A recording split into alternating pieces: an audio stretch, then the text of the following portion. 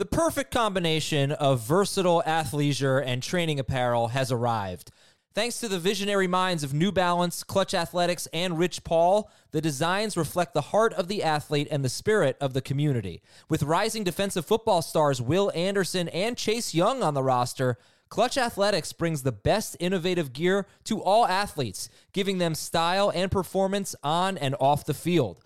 Learn more and purchase Clutch Athletics at newbalance.com.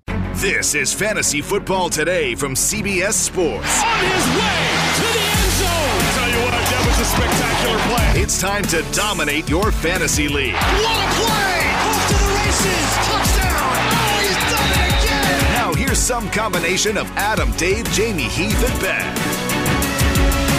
Welcome to part 2 of your running backs preview for 2020. Adam Azer here. Dave Richard, we know you. We know how you feel about running backs. Welcome back. Thank you. That was well said. Good intro there. Heath Cummings and Ben Gretcher here. Heath, how are you feeling about running backs this year? That's fine. Yeah, I like them okay. All right. And Ben, I gave a little love to the running back dead zone yesterday. Not as well as you could, I'm sure, but I pointed out how disappointing the round 3 and 4 running backs have been the last couple of years. How's it going? How do you feel about running backs? I don't like running backs. Oh, none of them? I don't like running backs. I don't like them. What do they do? You've been hurt. They don't matter. We'll see which ones you like. We'll see which ones you like as we go through the show. I don't want to draft them. An ADP review here. For us, it's Monday afternoon. For you, it's Tuesday. And remember, we have Twitch tonight. We're doing a PPR mock draft on Twitch. I'll tell you more and more about that. First thing I want to do, first exercise we're going to do here is 4 different spots. Whoa. Exercise? I didn't sign up for this. Not after your App State joke yesterday. I know you did not sign up for this. Thank you. Yes, okay. By the way, Dave, I almost wore that shirt today. That would have been really weird. or amusing. Yeah. Would have been amusing if we had the same shirt. We're on YouTube, youtube.com/fantasyfootballtoday. Okay. I'm giving you each a spot in the draft. You're going to tell me, based on average draft position, half PPR from Fantasy Pros, how would you approach running backs? Just give me an example of maybe one way to do it. I'm going to give myself the first pick since I had the first pick last weekend in the flex draft, or I guess 2 Saturdays ago at this point. And I'll tell you how that went. That was an industry draft. I gave Heath, I think, the 5th pick, Ben the 8th pick, and Dave the 12th pick. So here we go. First pick, how do you approach running back? All right, you're taking McCaffrey number 1. If you have the second pick, you can take Barkley, Kamara, Zeke, whatever. But you got your stud running back. So this was a 12-team league. It was 3 receivers with 2 flex spots, and it was half PPR. In round 2, running backs went pretty early, so the best available were James Conner and Melvin Gordon, in my opinion. Fournette was off the board. Aaron Jones was off the board. Todd Gurley was off the board. But I just went with Juju Smith-Schuster and George Kittle. And that means I'm going to be a little bit weak at running back, but I'm okay with that, especially to get Kittle. Round 1, McCaffrey. Round 2, Juju. Round 3, Kittle. Round 4, I did not get much luck in this draft. Jonathan Taylor went 3 picks before my pick to Jamie. I took Devin Singletary, and I took Tyler Lockett at the 4-5 turn. So that gives me 2 running backs, 2 receivers, and a tight end, my first 2 picks. I really wanted Ronald Jones at the end of round 6. He went the pick before me, so I took Marlon Mack. Doesn't feel great. And then I took Brandon Cooks. Now I have 3 running backs through my first 7 picks. I finished with Darrell Henderson in round 8, A.J. Dillon, and Josh Kelly later in the draft. McCaffrey, Singletary, Mack, Henderson, Dillon, and Kelly. It's not great. I went back and I reviewed it. What could I have done differently? What could I have done better? Look, personally, I think that taking James Conner 24th or 5th overall instead of George Kittle or Juju would have been a mistake, would have been a reach. So I don't regret those picks. Maybe I could have taken J.K. Dobbins instead of Marlon Mack. Maybe. That might help me later in the year. It's not going to help me earlier in the year.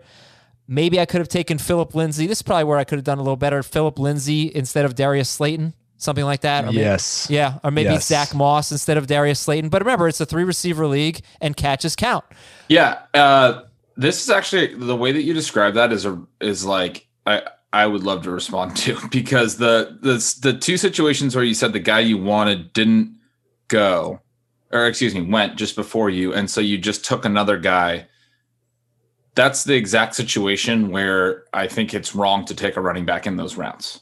Like Fair enough. that is if you want to talk about a mistake, in my opinion, your mistake is that you still stuck with running back, even though there wasn't the running back that you wanted. Like where you didn't get Ronald Jones, but you took Marlon Mack. You just take another receiver there. You get strong in a different, but that's what I do. You get strong in another position and you understand you can build up. You take an extra one later and you hope that you get one of those late round hits that vaults forward just because of an opportunity opening up for them. But running back's a position where that can happen. And I think so many drafters, that is the natural thing. And the how extremely running back unfriendly I am in drafts is so uncomfortable when you're doing it. And so many drafters do what you just described. I'm not trying to say that you did something wrong, but that is like the crux of the way that I think about it when I draft is like, don't just chase it because it's a position that you need to fill. Okay. Do you think that's easier to do though because he had McCaffrey first, Ben? Yeah, of course, absolutely. Right. Then you're only filling the second spot. Okay, Right. well, hold on, because it's not like I completely hate Devin Singletary and Marlon Mack, who are the two running backs that went after the guy. Like, I like those guys enough, and you do need some running back depth. Look, sometimes you have to take unexciting players because you're going to have bye weeks and you're going to have injuries, and you need 8 points to get by, and the waiver wires stinks. So I don't completely regret the picks, but I get that philosophy. Okay, let's go to the 5th pick. Heath, how would you... This was a real draft. I'm going to let you, unless you have a real draft you want to draw on. Otherwise, using ADP, how would you structure your team at running back? And this is the problem that I have when we talk about half PPR, in that, like, I know it's a nice mixture of the two formats, and so hopefully it will apply a little bit to both, but it's also, of the three, probably the one that's used the least. And so looking at half PPR ADP, like, Michael Thomas is 5th, Derrick Henry is 6th. Well, if it was a PPR league, I would take Michael Thomas and I just wouldn't get a running back in the first round. If it was a non-PPR league, I'm definitely taking Derrick Henry in the first round at 5th if he's there. In the second round, again, looking at this ADP, I'd be pretty thrilled to get Kenyon Drake, Austin Eckler, Miles Sanders, and they're all showing they should be there in the second round. The fact is they're never there in the second round of the drafts we do. I don't think they probably are going to be there for you either. So I'm probably taking Travis Kelce or George Kittle. Okay, and then, okay, all right, fine. So you have maybe no running backs in your first 2 picks, or maybe you have Henry and Kittle or whatever. Well, if I have Michael Thomas and Travis Kelce, then I am completely fine having no running backs. Now what? Now you're going to have to be like, I think there are running backs available in round 3 that are worth taking there. I'm still a pretty big fan of Chris Carson. And I'm pretty happy to get him in the middle of the 3rd round. I'm okay with that. So that's probably the guy I'm targeting if I don't have any running backs. If I've already taken a running back, I'm more likely to take DJ Moore or Calvin Ridley in that spot in round 3. But again, round 4, James Conner's there. I think James Conner's an awesome 4th round pick. So I'm perfectly happy. So if I start my draft with Michael Thomas, Travis Kelce, Chris Carson, James Conner, I've got 2 of my top 15 running backs, my number 1 wide receiver and number 1 tight end. Fantastic. What if you can't get Carson and Connor? Who's your backup plan? There's not really, from the 5th spot, I don't think there is another running back I would take in either of those 2 spots. What about Jonathan Taylor? I would not take him in the first 4 rounds. I would rather start with Michael Thomas, DJ Moore, Calvin Ridley, Travis Kelce. Okay. Fair enough. I'd feel great about that. And then I wouldn't really hate if I got Dak in round 5. Okay. Then who are some mid to late round picks that you're going to be taking? Like there are, and that's the thing, is it's very true that there's this group of elite running backs that I kind of think probably runs out before you get to the end of the first round, but we're expanding it to go into the second round. That are true difference makers and hard to make up for if you don't have one of those guys. But there's also a ton of running backs available after round 6 that I am fine with starting with if I have guys like that. I would, in this type of situation, I'd like to have one of like a David Montgomery in full PPR round 7 or 8. I'd love to have one of Tariq Cohen. What I want is 2 guys, maybe Marlon Mack or Kerryon Johnson, that I feel like I can start weeks 1, 2, 3. And then I won a bunch of lottery tickets. You mentioned J.K. Dobbins, Darrell Henderson, Chase Edmonds, Tony Pollard, Alexander Madison. I want those types of guys as long as I have 2 that I feel good about starting week 1. All right, let's go to the 8th or 9th pick, right around there, Ben. I'll give you that draft slot. How would you approach running back? Yeah, tough spot in drafts this year. I would probably, because I thought it was interesting Heath didn't mention Cook, but I have Cook still at 5 in this format, or was looking at either Thomas or Henry. And as soon as those guys are gone, and Henry's not a consideration for me, even in half PPR. So at 8, it would be as soon as those other 5 backs are gone, the 4 that we agree on, and Cook, I'm going to be going to either Thomas. For me, it's Tyreek Hill at number 2, or Devonta Adams if Hill goes really high. And then on the way back, probably getting my RB1. I don't hate taking an RB in the first 2 rounds. But certainly at the back half of the first round, when you're not getting one of those elite running backs that Heath was talking about, it does become a little bit more precarious. And so I think in this scenario, probably I would get one, but I could also see what Heath just said as being my structure. Where You I don't take any. you don't think Miles Sanders or Clyde Edwards-Helaire is elite, or Mixon? In half PPR, I think they both get dinged a little bit. I like them both. And no, I don't. I think they have elite upside. I don't think of them as elite picks. I think they have. Okay. They're my RB6 and RB7 in PPR, but I don't think of them as elite picks. In the second round, I might go with one of those guys if they were there. I mean, probably if they were there. If not, like a Chubb or a Jacobs in half PPR is fine for me. And then basically, yeah, from the third, and I know I've taken Jonathan Taylor in a ton of drafts. I still really like Jonathan Taylor. I still, I will say that the discussions that we've had have made me recognize that kind of my path for his ascension is probably more of an upside path, where he's getting plenty of work early in the season because of their soft early season schedule, and then he's earning a huge role in the second half. That's probably more of an upside path, and more particularly as we get closer to the season. And I'm seeing what's happening in baseball and some of these other sports. I'm sticking to that idea that running back, the most opportunity-based position, is the one where the later round picks can gain the most value just by getting thrust into a starting role if somebody has to miss time. We already know running backs miss time at a high rate anyway. So I don't mind having, like Heath said, loading up on lottery tickets, having a whole running back room, and not late round, not 16th round lottery picks, but like from like round 7 or 8 through round 13, where we can get a lot of those guys he just named. Or, I would stretch that to include Boston Scott, who I love, and Darrington Evans. And there's several names. If I get a whole running back group of those guys, it looks like I have no one to start in week 1. And I understand that there's concern about that. Ideally, like he said, you'd want guys like Philip Lindsay or whoever. Zach Moss is another guy to throw in that group. Antonio Gibson is going in that range. But how are you getting there? Like, give me your first 5 rounds from the 8 or 9 spot. Okay, let's say I take Tyreek or Adams, doesn't matter. And then I'm going to take one running back in the second round. In the third round, I'm probably trying to get DJ Moore if he's there. In the fourth round, I'm trying to get AJ Brown if he's there. In the fifth round, I'm taking another one of those receivers. If Singletary was there, when I was talking about the Singletary pick, I don't hate Singletary, but I would not even put him anywhere near the available receivers that are there when you just think about it in raw terms, like filling a good starting spot. If Tyler Lockett's there, if he's not Diggs or those types of players, Terry McLaurin, DJ Chark in the fifth. And I'm loading up at receiver. I'm probably addressing tight end at some point. I might take Mark Andrews depending on where he goes. I could make the case that Heath made about taking Kelsey or Kittle in the second round.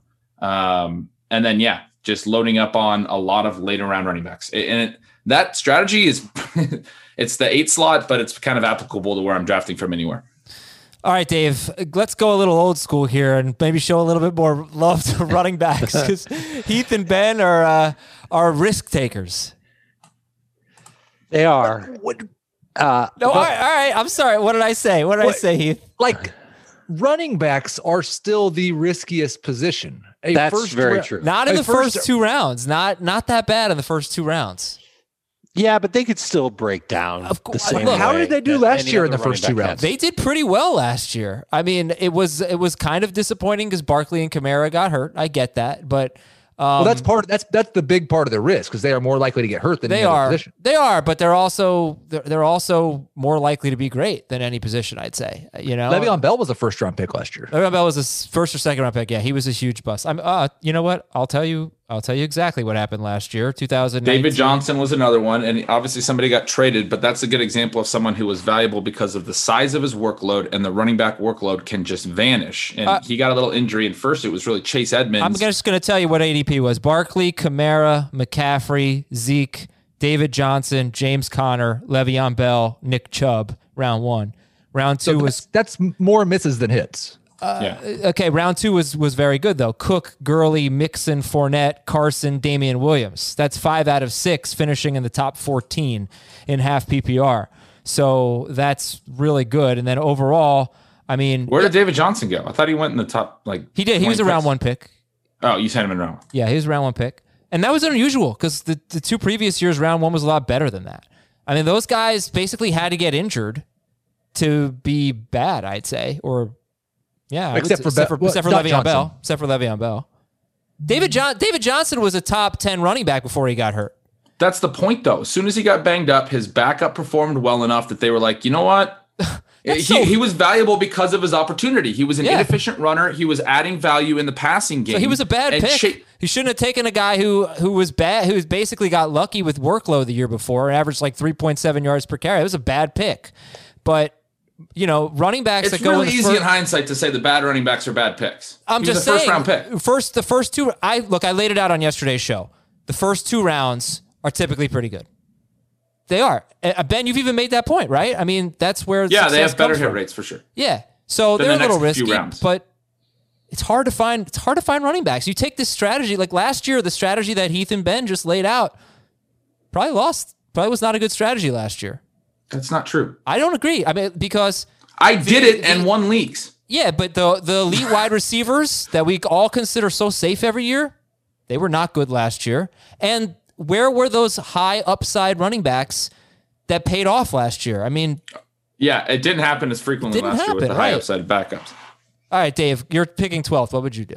Well, first and foremost, I think the last 5 minutes of this podcast have really laid out the very first thing that every fantasy manager should do before they go into their draft. And that's look at a list of running back rankings and find out where you're comfortable. Everybody's going to feel comfortable with the first 4 guys. And I think most people will feel pretty comfortable with Dalvin Cook. But how comfortable would you be starting Clyde Edwards-Helaire as your number 1 running back, or Miles Sanders, Joe Mixon, Eckler, Drake, those names, Aaron Jones? We talked about him on Monday's podcast. Is that somebody that you'd be really cool starting? How do you feel about Connor, Carson, and then you go all the way down to Gurley and Melvin Gordon? The fewer running backs that you're comfortable with, the sooner you should draft running backs in your fantasy draft, because at the very least you want to have a team where you like your players. And if you go 0 RB, then at least hey, look, I like a lot of running backs later. I want to be safe early on. All right, you're comfortable with that. You know that. And you'll be okay starting Marlon Mack and Jordan Howard for the first couple of weeks of the season. But you've got to be comfortable. You got to know what you want here, because at wide receiver, you're going to find somebody worth the value in every single round. Tight end, we've already outlined it. A lot of names out there that we like. Quarterback, deeper than ever. If I'm picking 12th and I've got those back-to-back picks, I've got to come away with at least 1 running back. But I can't say for sure I'm taking 2, because I know, that there's going to be an elite wide receiver there. And according to the ADP that we're looking at, Julio Jones is still there. And I'd love to get him. But if Tyreek Hill makes it that far, I'm going to take him along with a running back. Miles Sanders, ADP that we're looking at, Fantasy Pros, half PPR, he's going 21st. He's a first-round pick. Regardless of format, he's going to be great this year. I'm comfortable with him being my first round pick. So if I start my draft with Miles Sanders and a stud receiver, and I can come back in round 3 and I'll cross my fingers that one of Jones won't be there, but Carson or Connor will be there, I'm loving it. I'm happy. And if they're not there, then I might have to make a decision between Melvin Gordon, Todd Gurley. Maybe there's another running back that I'd consider. It wouldn't be Jonathan Taylor. Sorry, Ben, but it could end up being receiver tight end or receiver. And I've got at least 1 running back through my first 4 picks.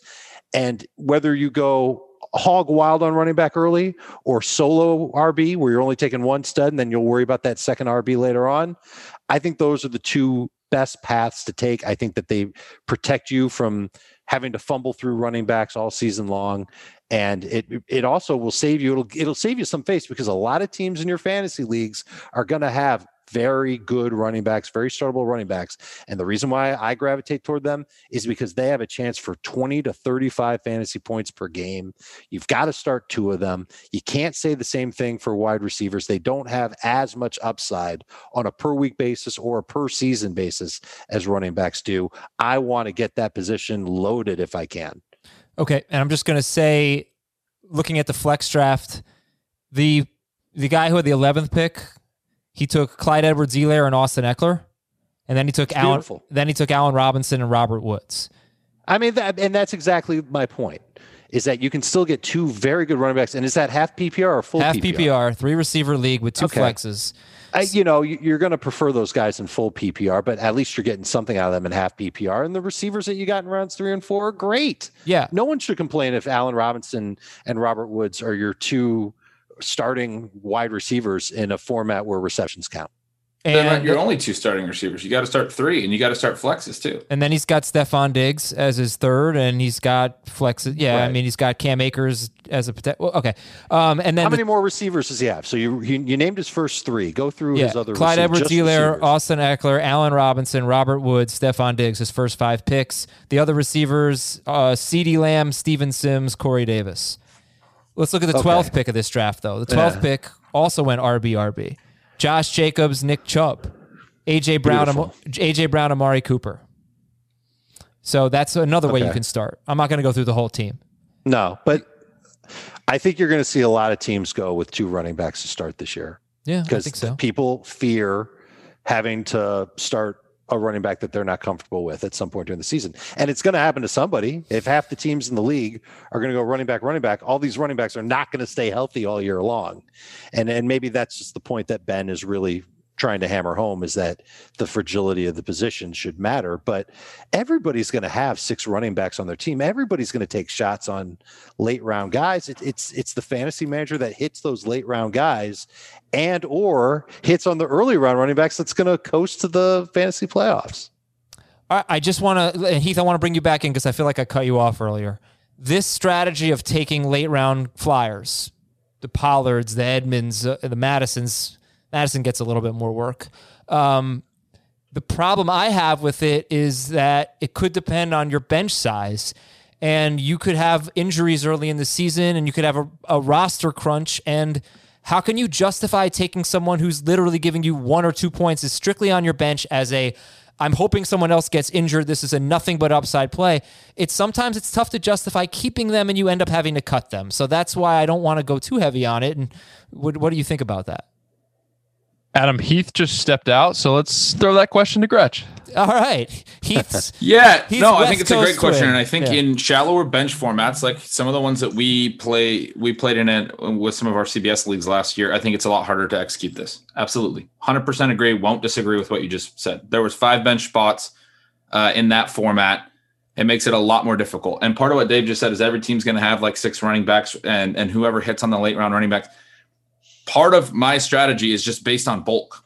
We don't know who the late round stars are going to be, or we'd be drafting them higher. If you draft 5 of them compared to someone else drafting 2 late round running backs, you immediately have a greater chance of, even if you're not better at picking players, you have a better chance of one of them hitting just based on the fact that you have significantly more of them. We don't know where the injuries are going to come. It's very unpredictable. And so there is something of a taking multiple bites at the apple approach to that. Right. And you know what I'm going to say? Do both.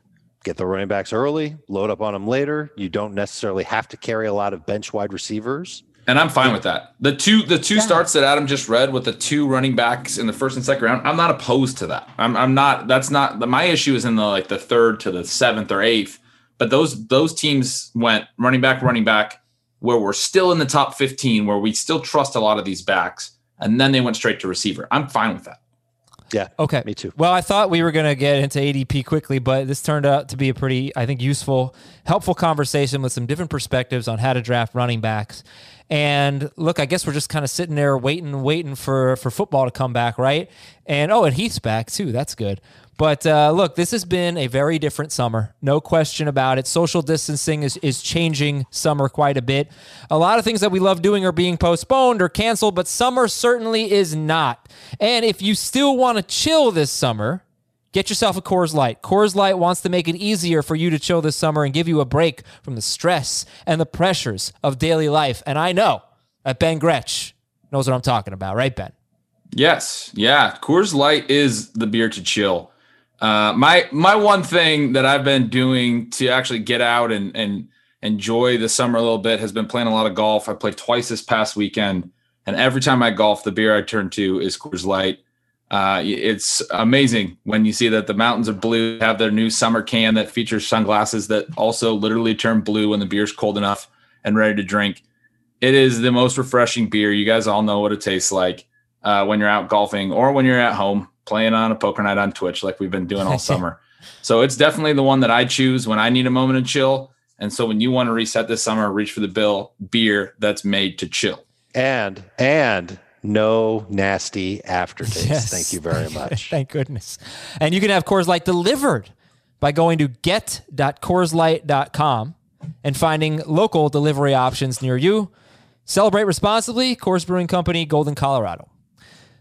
Okay. Well, hey, Heath. What's going on? Hey, we missed you. Did you really though? Like I did. think You don't know a lot this, of but people wouldn't even known. I asked you a question, and I didn't know you were gone. And then Shraggy B was like, He's we not have here." this messaging system set up for in show where we send each other messages, and I always pay attention to your messages. No one else does, but I always pay attention to your messages. I just thought you would pay attention to mine. I saw one at the end of the last show, but the Zoom call closed and it was from Heath and it said, he's not going to see this. And I'm sure whatever message he was talking about was probably directed to me and I didn't see it. Dave just sent me a note. Alvin Kamara said he tore his knee in week 6 and was dealing with it the whole season. Well, that's not true, Dave. He was dealing with it after week 6, but fair enough.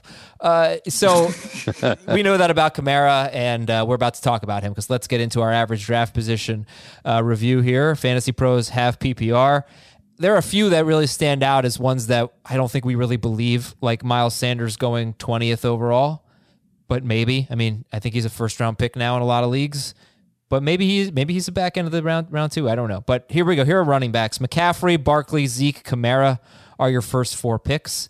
Then Michael Thomas, then Derrick Henry, then Dalvin Cook. Maybe Dalvin Cook, I'll double check right now. Maybe Dalvin Cook is ahead of Henry in PPR, but in half PPR, they're essentially tied. And yeah, Cook is for some reason ahead of Kamara in PPR. Don't really understand that. They're basically tied. Well, as well. I think what you have to recognize is, and it says it on the site there, their half PPR rankings come from a different site than their PPR rankings, which come from a different site than their non-PPR rankings. So it's not just format. But I'm looking at ADP, is not rankings. Yes. Is that different? Yes. Same thing? No, I believe that's the same. I believe the CBS rankings you see on there are under their non-PPR rankings. Probably. All right. The ADP. Okay. Anyway, you got your top 6 running backs are McCaffrey, Barkley, Elliott, Kamara, Cook, and Henry, with only Michael Thomas mixed in there. Do we have anything to say? Look, we did a Everyone is a Bust episode a couple weeks ago, so maybe I hope you all heard that. But do we have anything that we want to say about this? Is there a player or players that you're avoiding? Anyone that you like more than everyone else? You know, Heath, I'll give you the first. As long as you're still here, I'll give you the first word. I believe the biggest discrepancy we have between Dave and I is with Ezekiel Elliott, because I know he has him number 2 behind Christian McCaffrey. I think I currently have him number 5. It's really interesting because he has been super consistent and remarkably productive on a per game basis, basically always.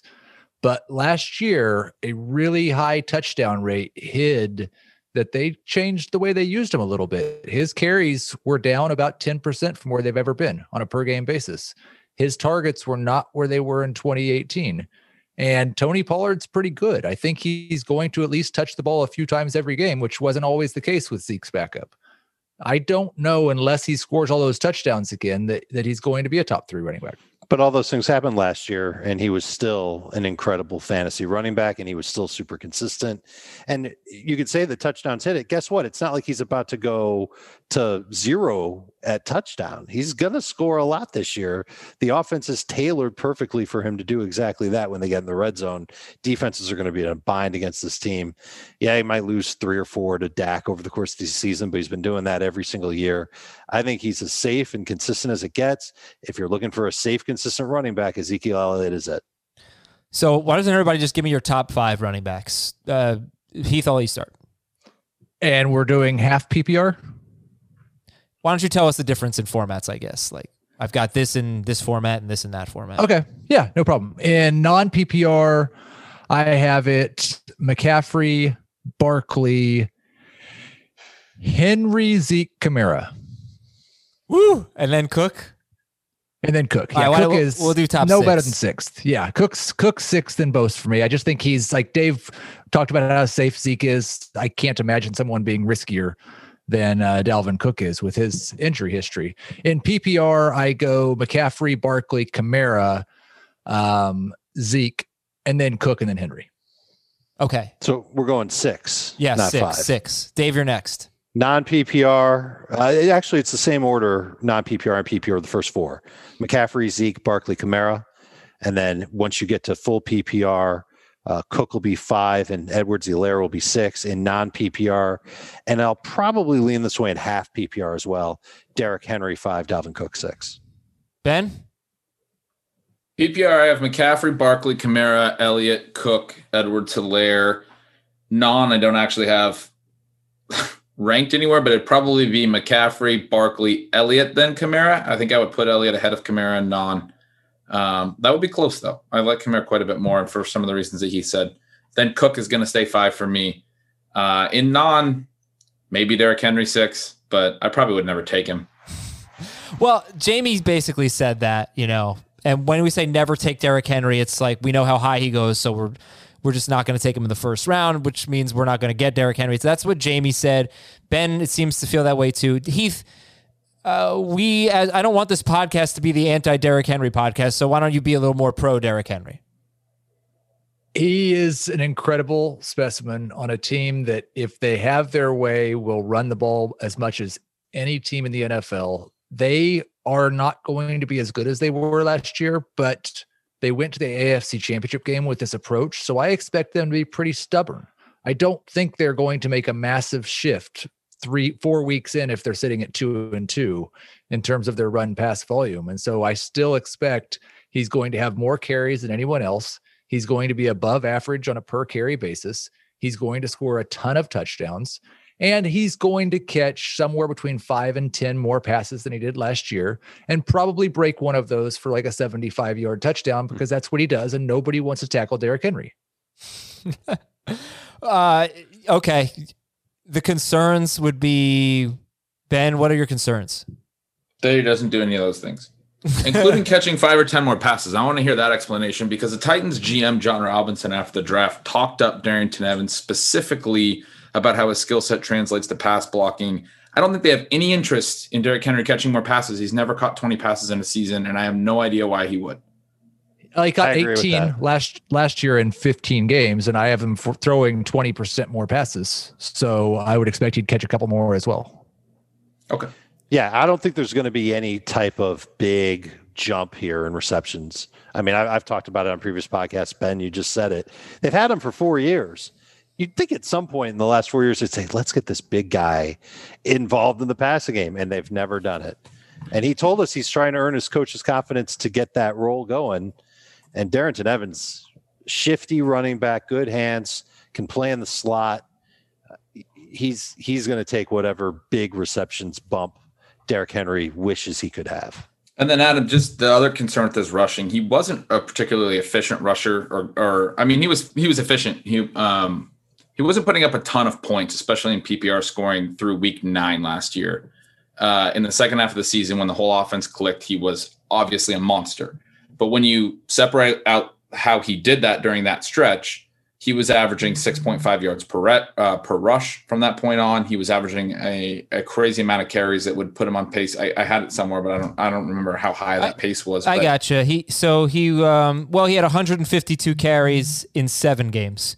So that's well over 300 carries. His first 8 games, Henry was the number 9 running back in non-PPR, number 12 in PPR. He averaged only 3.9 yards per carry. He might be just a guy that gets better as the year goes on. I mean, that's kind of been a theory on him, and it's certainly held true each of the last 2 seasons. But there's an argument, Ben, I think, for and against. Let's end it here on Henry, because we have a lot of running backs. Because you're right about those first 8 games. People kind of forget that. He was not great, but he still was top 12. He was 9th in non-PPR, and he was 12th in PPR because he had 151 carries, and he had only 8 catches. But that's still, I mean, I don't know. I could see it both a positive and a negative there. Like, you could say, look, he averaged less than 4 yards per carry, but still got so much work that he managed to be top 12 in PPR. Not per game, though. Probably worse than that per game. All right. Anyway, that's Derrick Henry. So let's move on in the first round, past that group. And we've got Joe Mixon, RB7. We've got Nick Chubb. Mixon is the last in the top 12. He's going 10th overall, in between Devontae Adams and Tyreek Hill. Nick Chubb, Josh Jacobs, Aaron Jones, Miles Sanders, Kenyon Drake, Austin Eckler. Instead of even bothering with ADP, I could see these guys really going in any order. So Mixon, Clyde Edwards-Helaire, late riser, so he's not here. He's not on this list right now, but he's certainly in this group. Mixon, Clyde Edwards-Helaire, Miles Sanders, Drake Eckler, Chubb, Mixon, Aaron Jones. Think that's pretty much it. Dave, what's your take on that group that's probably going to be late round 1 into round 2? I think the majority of those running backs have 1,400-yard, 9-touchdown potential, which is great. We'd love to have that on your squad at the end of the year, but there's a couple of them that I think can be better than that. And the two that stand out to me are Edwards-Helaire, because he's in Kansas City, because he doesn't have Damian Williams as major competition anymore. His closest major competition is DeAndre Washington. I think it bodes very well for him to do a lot of the things that he did at LSU for Kansas City, and an offense that just makes it easy on running backs. And I think Miles Sanders is in a position to benefit from playing in Philadelphia, and he's not going to get every single snap, but he should be somewhere around 60 to 65% of the snaps. He's a great pass catcher out of the backfield. You could really tell that he was a better runner, a more patient runner toward the end of last season.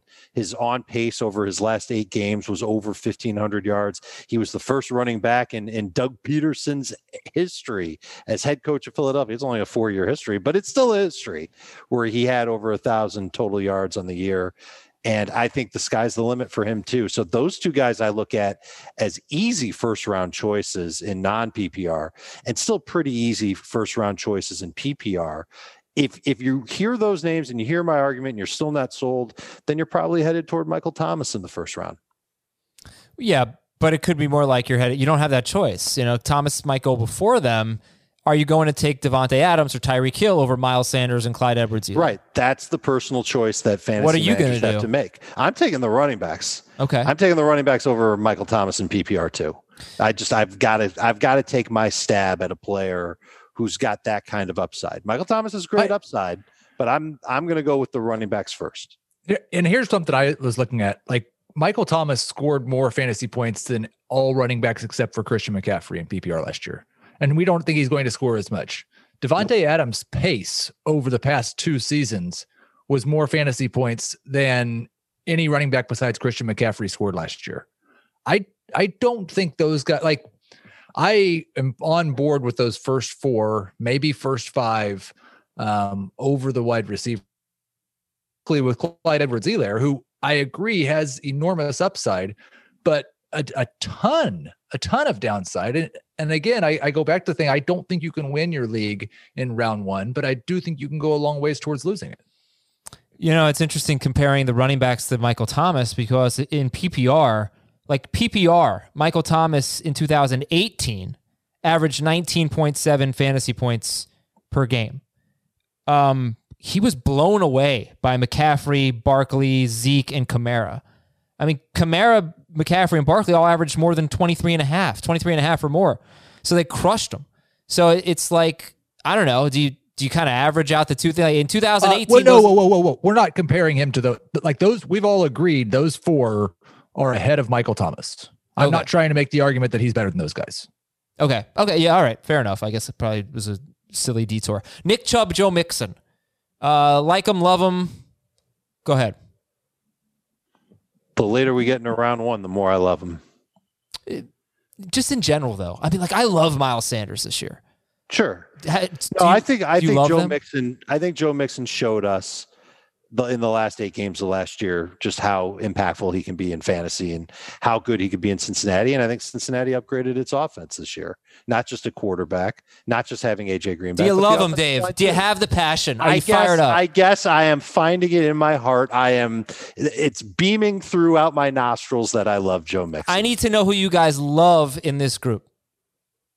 Ben, Edwards Helaire, Miles Sanders, and Kenyon Drake for me are in their own tier.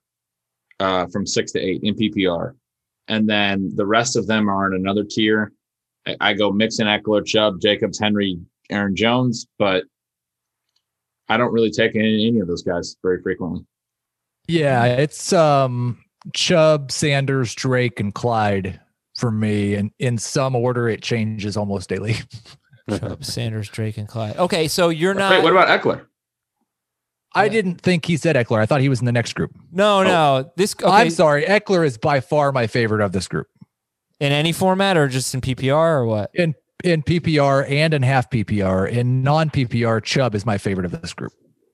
What do you think? Like, Eckler has had a lot of work when Melvin Gordon's been out each of the last 2 years. I'm thinking something like 17 touches or more per game. He averaged 20 touches per game last year without Melvin Gordon, and in 3 games without him, in 2018 he averaged 17. So, do you think that's realistic? Are we talking 17 or more touches per game for Eckler? Well, if he does, if he gets that, then I'm probably even still too low on him. Right. I don't know. I don't know if that's true. Well, yeah, he might just be. I mean, he could have his worst year efficiency-wise ever, and he probably will.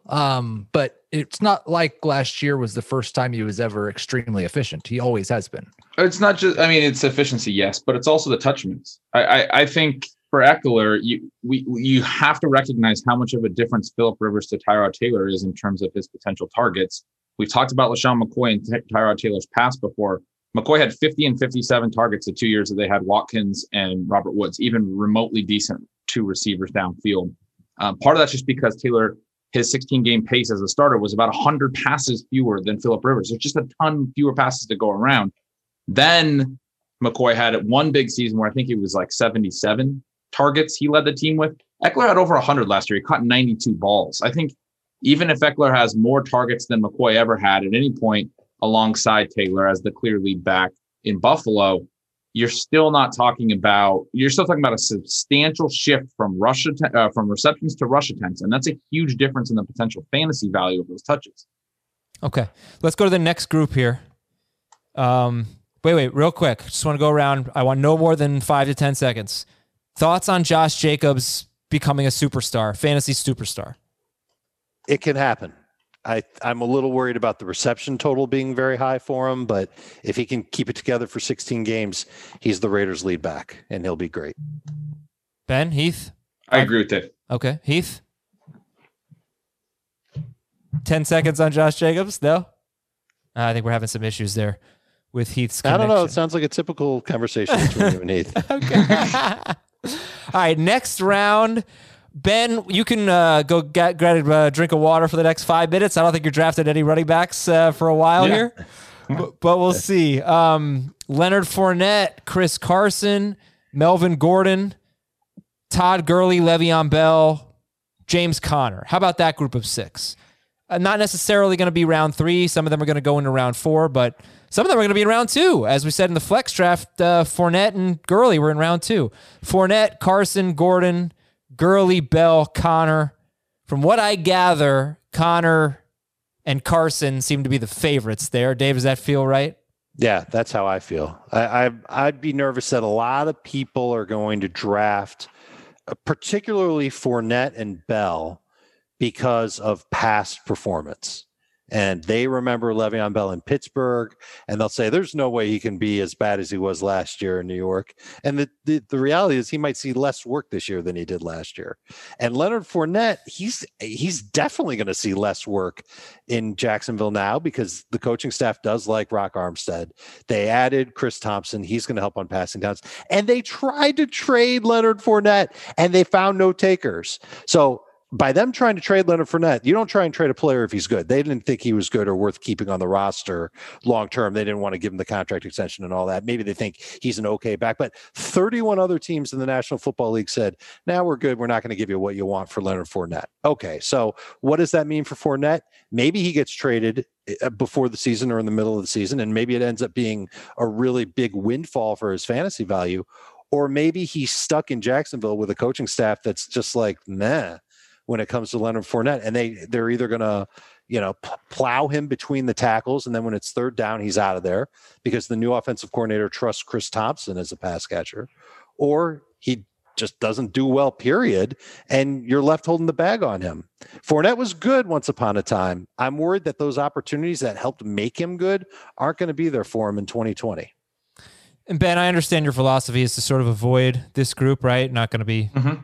Yep. But if there was anyone here, Fournette, Carson, Gordon, Gurley, Bell, Connor, anyone that you think could be really good this year? Yeah, I mean, it's always going to be receptions and touchdowns and a little bit like offense related. I think Gurley's situation is the best, and think that if he's able to stay healthy, if his knee is not an issue, he has the best chance of this group to have a really big season. They threw to Devonta Freeman a ton. Devonta Freeman's a little bit probably better of a pass catching back than Gurley, which is kind of a little bit weird to say because of how talented Gurley is overall. But Gurley was there was an article today on 538 in separation generated. He was among the worst in the league. And he just kind of went out into the flat for the last couple of years as a pass catcher. He wasn't doing a lot. Much better earlier in his career. But I think if he gets some of that back, if he gets a little bit of a spark back in his step and he's doing some of the things that Freeman did in the pass game and is able to convert in close, which he's always done with the Rams. He even scored double-digit touchdowns last year.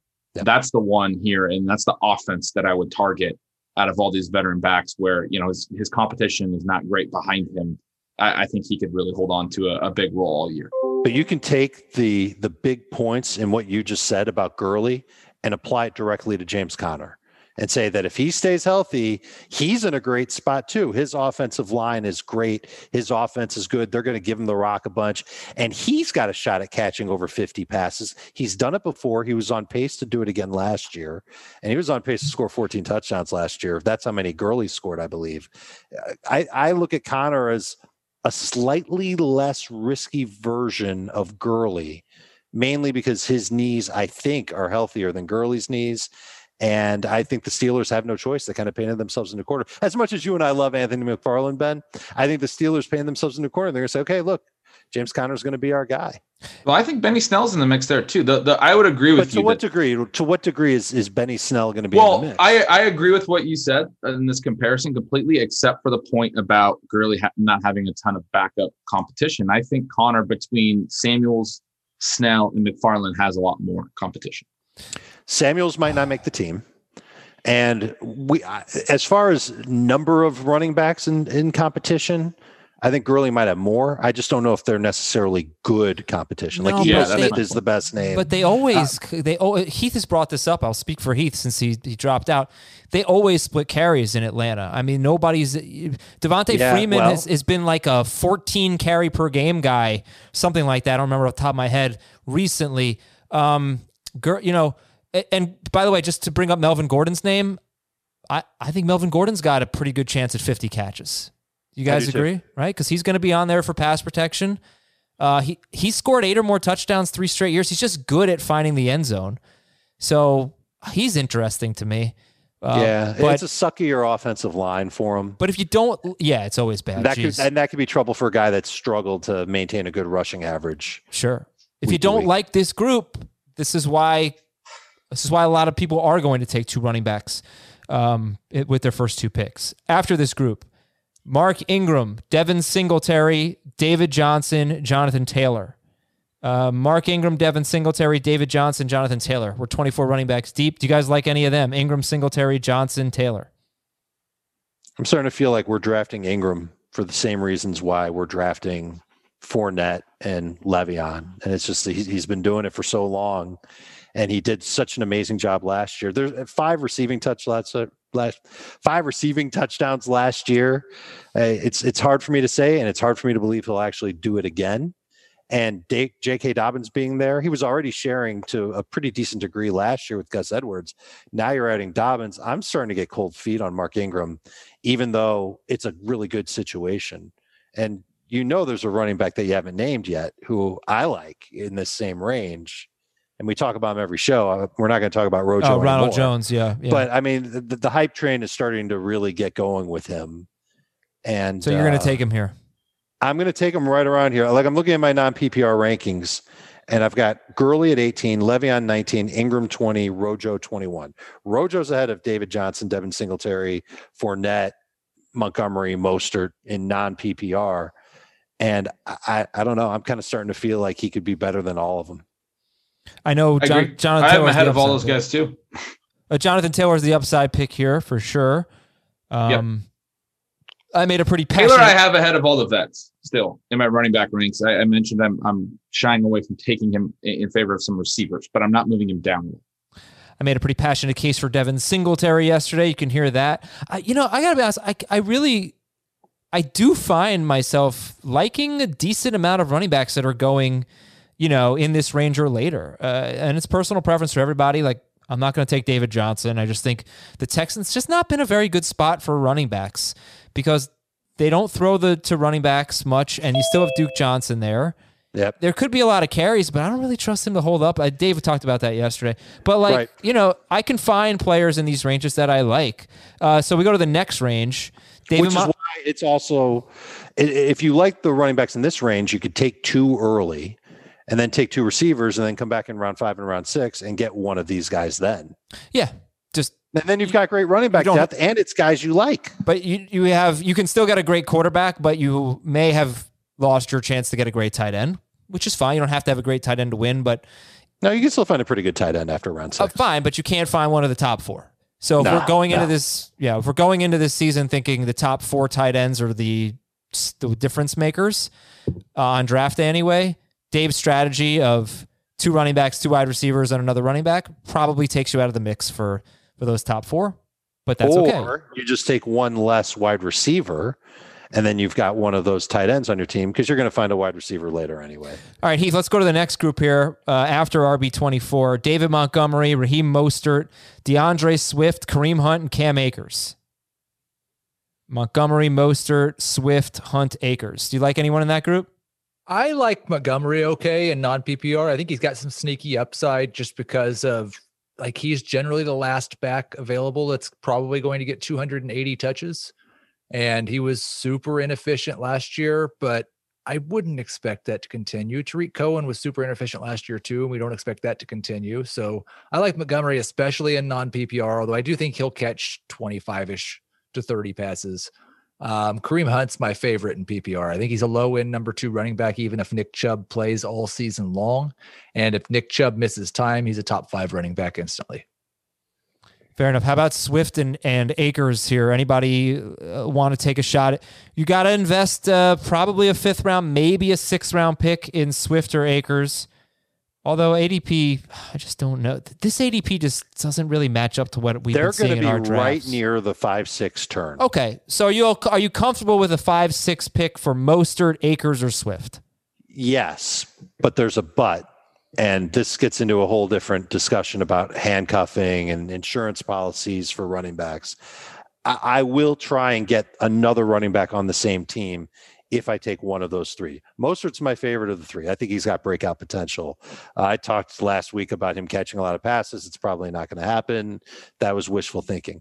Swift needs to beat out Kerryon Johnson and prove that he can get a lot of action on passing downs. It sounds like the offensive coordinator in Detroit, Darrell Bevell, was not over the moon for DeAndre Swift. And maybe he's just trying to stay even keeled when he talks to the media.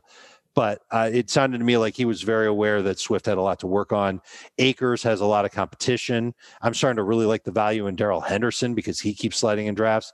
And that might be where I land, Adam, is if I decide to go Mostert, I'm going to try and get Tevin Coleman.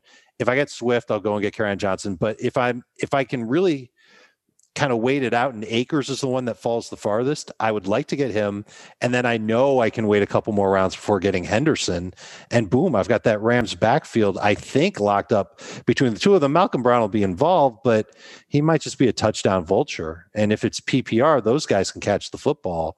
Between the two of them, I'll have one that should be okay as a number 2 running back all year. Next group, Sony Michel. He's RB30. Marlon Mack. Ronald Jones. I suspect Jones is ahead of them now. Kerryon Johnson. Yeah. Michel, Mack, Jones, Kerryon Johnson. Does anybody think Jones is not the leader of this group? Oh, not even close. He's the leader of the group, but I don't really share that it's not even close sentiment. Who's close to him? I just think he belongs in this group. He's a number 3 running back that if things go right, he might be a number 2. Okay. You think he's more than a number 3 running back? Yes. Yes. Have you been following any news? Or have you been in a rock? Under a rock? I started following week 9 last year when Bruce Arians said Ronald Jones was the guy. He played a 50% snap share twice the rest of the year. Yeah, that's not a bad point. And then they got rid of the guy who he was sharing with. Oh, Peyton Barber's gone. Now he's going to be okay. And they replaced him with Keyshawn Vaughn and LaShawn McCoy. So I think if they really wanted to squash Rojo, they would have done it.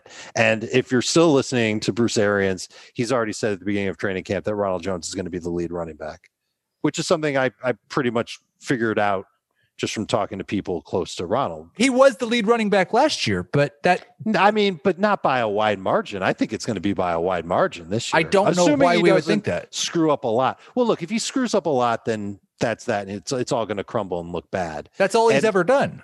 No, he's had some really good plays as well. But he always screws it up. He has had some great plays. He's always electric. This guy was the youngest back in his class. Last year was his 22 season. What are you talking about? I'm forgiving him for his NFL career.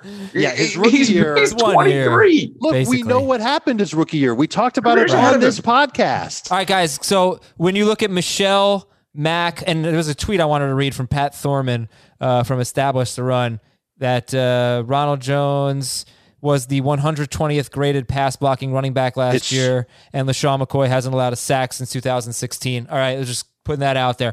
Michel, Mack, Jones, Kerryon Johnson. How many of them have top 15 upside? Do any of them have top 15 upside?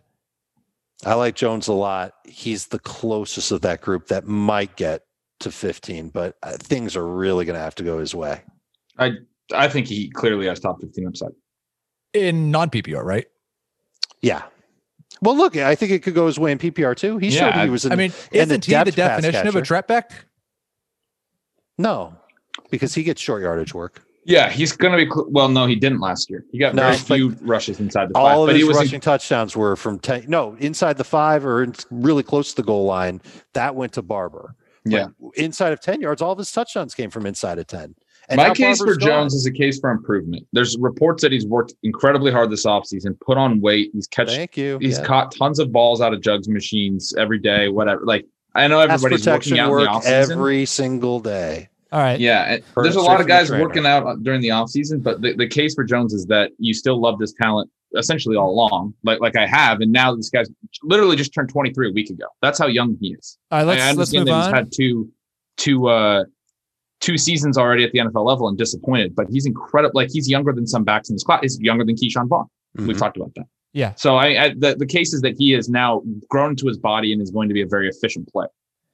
All right, let's move on and talk about the next group here. It's James White. It's Matt Breida, Jordan Howard, James White, Phillip Lindsay, Keyshawn Vaughn. That's 5 running backs there.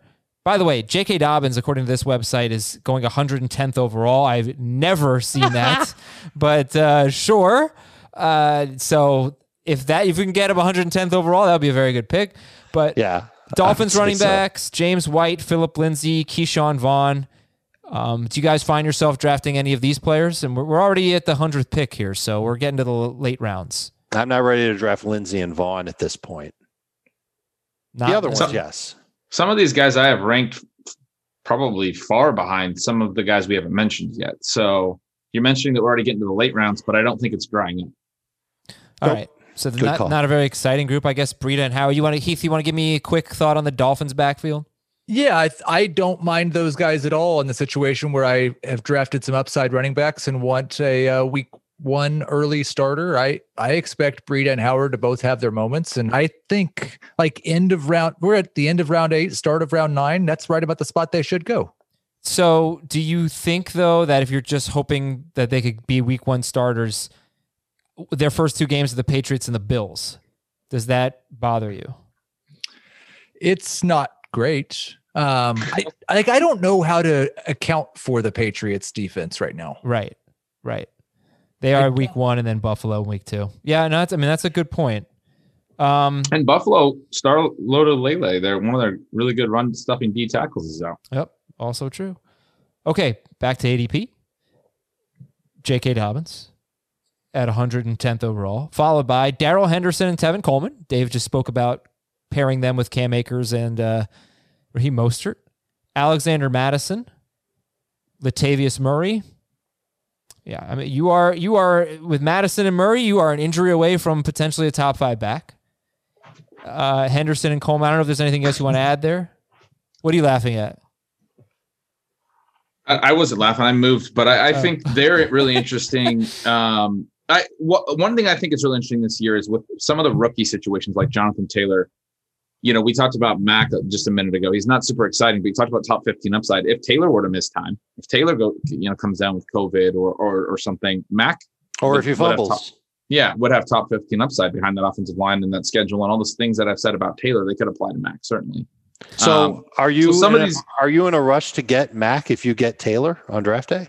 No, I'm not, but because I'm making a decision already on which way I want the backfield to go for that offense or for that team that I drafted. But my point with those, like the way that ADP is structured this year, some of those veterans are going a little bit later.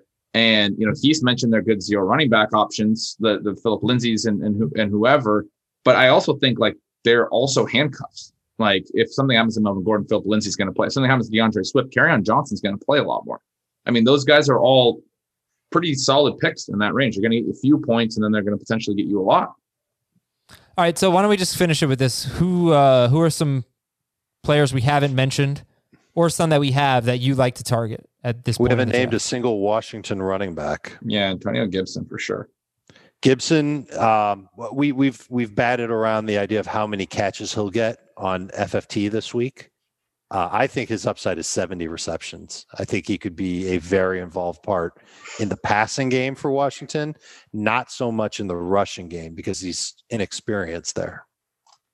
All right. Tariq Cohen, by the way, in half PPR is going 124th. Again, I don't buy that at all, but you take him sooner. Oh, I kind of buy that. Yeah. People do not like Tariq Cohen's going in like the 8th round in full PPR. So it doesn't really surprise me that much that he's going that low, and he's a good buy in this format too. All right. He went in the 8th round in the flex draft, which is half PPR, but yeah, that feels too early. I would say round 10 and half PPR is good for Tariq Cohen. All right, well, that would be 124th overall, basically. Like that's round 11. So sure. Yeah, I would take him in. I agree with where he went in the flex draft. 8th round. You haven't mentioned Zach Moss yet. He's way too low on this ADP that we're looking at. He should be up in that range with Marlon Max and Matt Breida's, I think. Okay. All right. We forgetting anybody? How about the Chargers? I still prefer Justin Jackson. One more guy I'll throw out that's I think my favorite late round guy is Boston Scott. I like Scott. I think he's got some decent standalone value because I think the Eagles coaching staff sees a lot of Sproles in him. Yeah. And obviously if something were to happen to Miles Sanders, then the summer of not adding a running back would really benefit. Do you know who he reminds me of a lot right now is Austin Eckler. Just like he was behind Melvin Gordon. He's small like Eckler, but he's thick. He's apparently a workout warrior. He just sets ridiculous bench and squat records. And he tested athletically very well. He's not too dissimilar from Eckler. And I think he could handle, even though he's only like 5'8", I think he can handle a little bit more. He got some goal line work in the receiving work and could handle a little bit more early down work if something were to happen to Sanders. I think he could be like explosive top 10 upside. On the subject of the Chargers running backs, he thinks that Justin Jackson is the better one. I think Josh Kelly is the better one. Here's a scary thought for those of you that like Austin Eckler. What if both of them end up getting 5 to 6 touches per week to keep That's fine. the workload light on Eckler? No, That's what I was hoping for. There'll be 25 to 30 touches in that Chargers backfield every week, at least. Every week. Ooh, okay. I would expect. Okay. I'm going to throw a few more names out at you. Tell me how much you like them. Damian Harris, Raquel Armstead. I have liked Harris a lot since his days at Alabama. Wasn't that long ago when he was there. And if Sony Michel can't get healthy, boom, bada, here he comes as a part of the Patriots run game. Great late round flyer. And if by week 2 he's not doing anything, you cut him. I'll stand for Reichwell because I think there are scenarios with Leonard Fournette where he is just not on the team by the end of this season. I don't know if that's, disciplinary. He's been disciplined by the team before. I don't know if it's they trade him mid-season. But I don't think Jacksonville really, they might run him into the ground, but I don't think they're really fully committed to him if their season goes sideways early.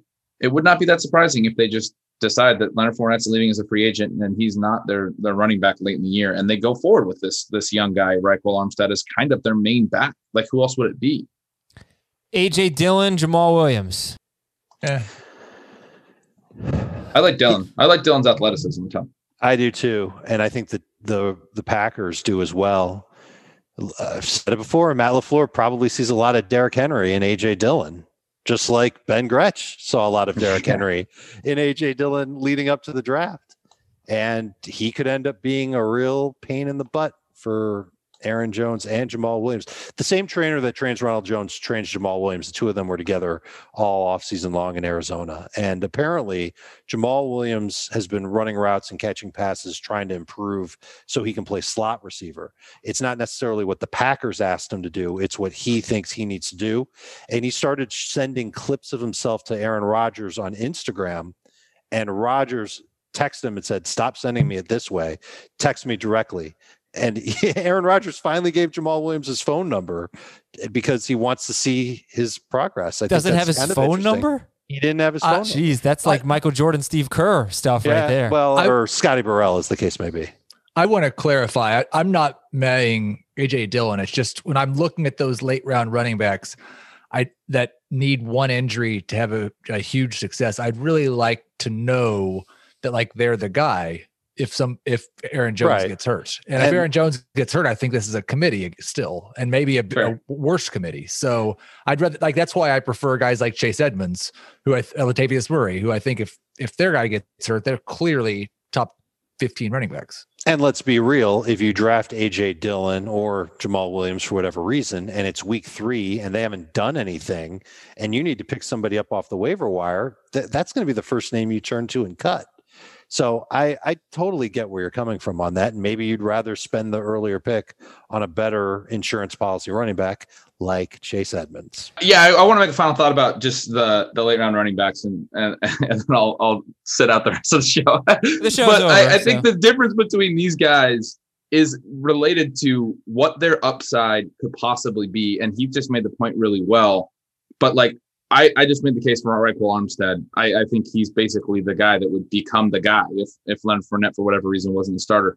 But we can quabble a little bit about what we think their role is going to be going into the season. But there's so much every year in an NFL season, so much churn at the running back position. And particularly this year is going to be churn at every position, right?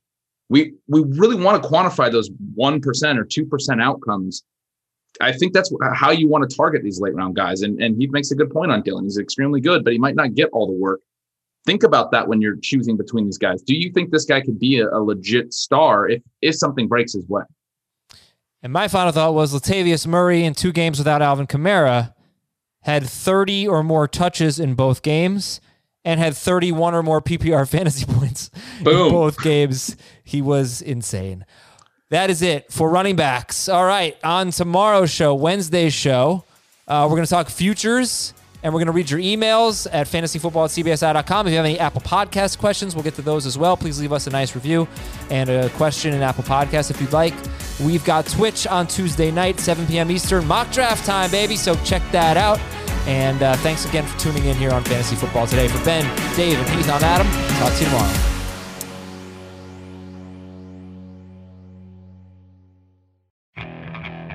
Okay, picture this. It's Friday afternoon when a thought hits you. I can waste another weekend doing the same old whatever, or I can conquer it.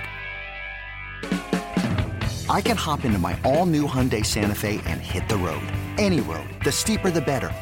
Because my all-new Santa Fe is available with H-Track all-wheel drive, so I can hit the trail without a worry in the world. Heck, with 3 rows and best-in-class rear cargo space, I can pack the whole family in with all our gear. We've got available dual wireless charging for our phones, so we'll never lose touch with civilization, and we won't lose touch with the primordial power of Mother Earth. So which is it? Waste the weekend or do something a little more epic? And conquer it in the all-new Hyundai Santa Fe. Visit HyundaiUSA.com or call 562-314-4603 for more details. Hyundai, there's joy in every journey.